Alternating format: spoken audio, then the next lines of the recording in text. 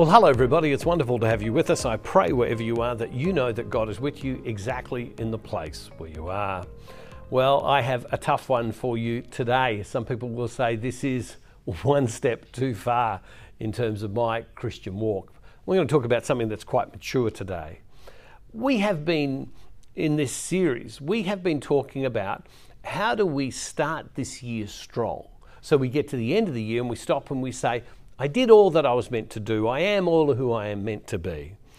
If we were to put that into theological language, if we were to put that into religious language, what we've been talking about all month is holiness. How do we grow in holiness? And all of us are called to that. What's holiness? We might say that holiness is being all that God asks us to be in our speech, in our thoughts, and in our actions. To be who God calls us to be, in keeping with God's vision for each of us. And holiness is different. We could say that holiness is the same for everybody, that's what people think, but it's actually not. Because there are some things that other people are doing that I shouldn't do, and even though they're good for them, they wouldn't be good for me or for you to do. Holiness is the goal, to be able to say at the end of this year, I did all that God wanted me to do. I am who God called me to be. In Matthew chapter 5, verse 48, it says this, be perfect, therefore, as your heavenly Father is perfect. Perfect, holiness, to be who God is calling us to be. Now, in all of our lives, that we're very aware of the areas sometimes that we fall short. But there's also areas of our lives where we fall short and it's subconscious, unconscious. There are habits that have developed in us that either just arose because of circumstances or events that are detracting from being who God called us to be. Well, the Bible tells us that if we are full of the Spirit, if we are Christian, then towards our brothers and sisters, the people that we love, not everybody, but to the people that in our world, that we have a responsibility to call them to that holiness, call them to who God is calling them to be, to point out to them where there is shortcomings in their life. One of the areas where there was a real shortcoming in my life for a long time was if we were in the car and if anyone said to me, you're driving too fast, you didn't indicate, you didn't stop in time, or gave directions, I'd get grumpy at them, right? I'd get angry. And Rosemary pointed out to me and she said to me, this is not the way you're meant to respond to people. That anger is wrong. And want to know something? She was 100% right. It was. And I made a decision to change it. And you know what I did? I made the decision that whenever anybody said to me in the car, anything at all, that my response would be, thank you for telling me. I'm very grateful for you to tell me. It took me a while to say it, but I now will automatically say to you, if you tell me I go over the new modern cars go too fast and I go too fast or don't do something, my response will be, thank you. But it took a while. It says in Galatians chapter 6, it says this, my friends, if anyone is detected in a transgression, you who have received the Spirit should restore such a one in a spirit of gentleness. How do you do it? In a spirit of gentleness. Take care that you yourselves are not tempted. Bear one another's burdens, and in this way you will fulfill the law of Christ. So we are called to point out to people what maybe they have done wrong. Now keep in mind, I'm not saying walk along and tell everybody. I'm saying to the people that you know and love, that you have a relationship with, that with gentleness at times we're called to call them to holiness. Now, within a marriage, that can be tough. In a marriage, that can develop to be easy. But nonetheless, is because it's not a question of falling into temptation where you say, see, I told you, now I've got a chance to tell you everything I don't like. No. What it is with a spirit of humility to be able to say to someone, here is something that is not a good thing that you're doing, that you're detracting from the person that you're meant to be. We've all observed people who no one will say to them what everyone is thinking, and that they're engaged in behaviour that is not right.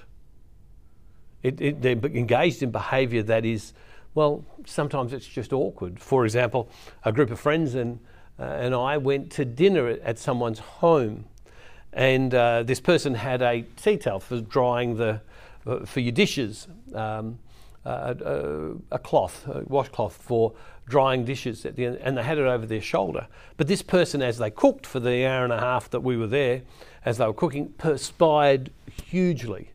And what they would do is they would grab the cloth and they would just wipe up all of the perspiration every few minutes.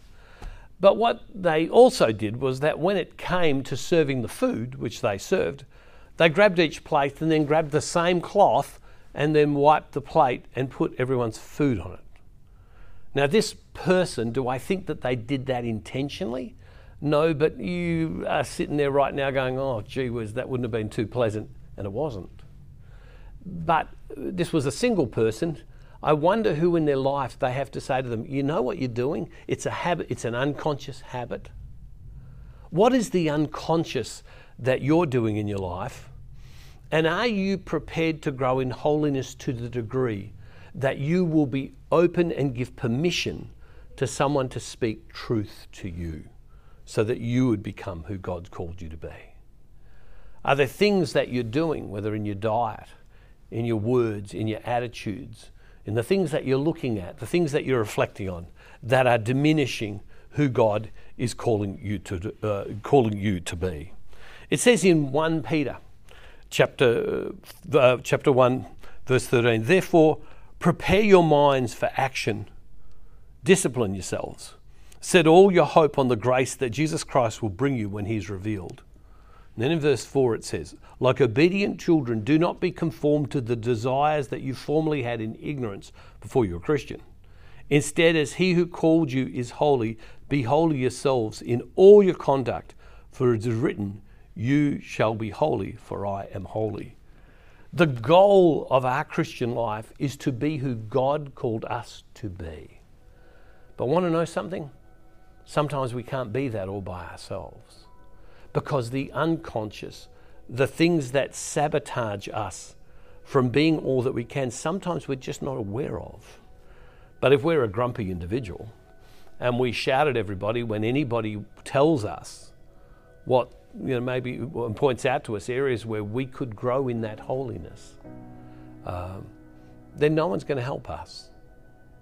And if we're someone who stops and goes, well, it's none of my business, even for those people that we love, well, then in a sense we share part of the culpability, don't we, for that person not growing in holiness. Now hear me right, the caution is this: you don't walk around to every human being on the planet that you have no relationship with and point out all of their difficulties. That's not loving, that's not kind. You have no foundation to stand on. And so how do we approach someone? We approach them with gentleness. And what's our response is in gentleness to say to them, thank you that you have called me to be who God is calling me to be. That's if what they're saying is true. That's tough, isn't it? It's tough. But some of you won't be able to be all that you can be unless you're open to someone else being prepared to tell you the truth. That's Christianity 101. And I want to encourage you today, think about that, reflect about that. Who can speak the truth to you? And who do you have a responsibility to speak the truth to?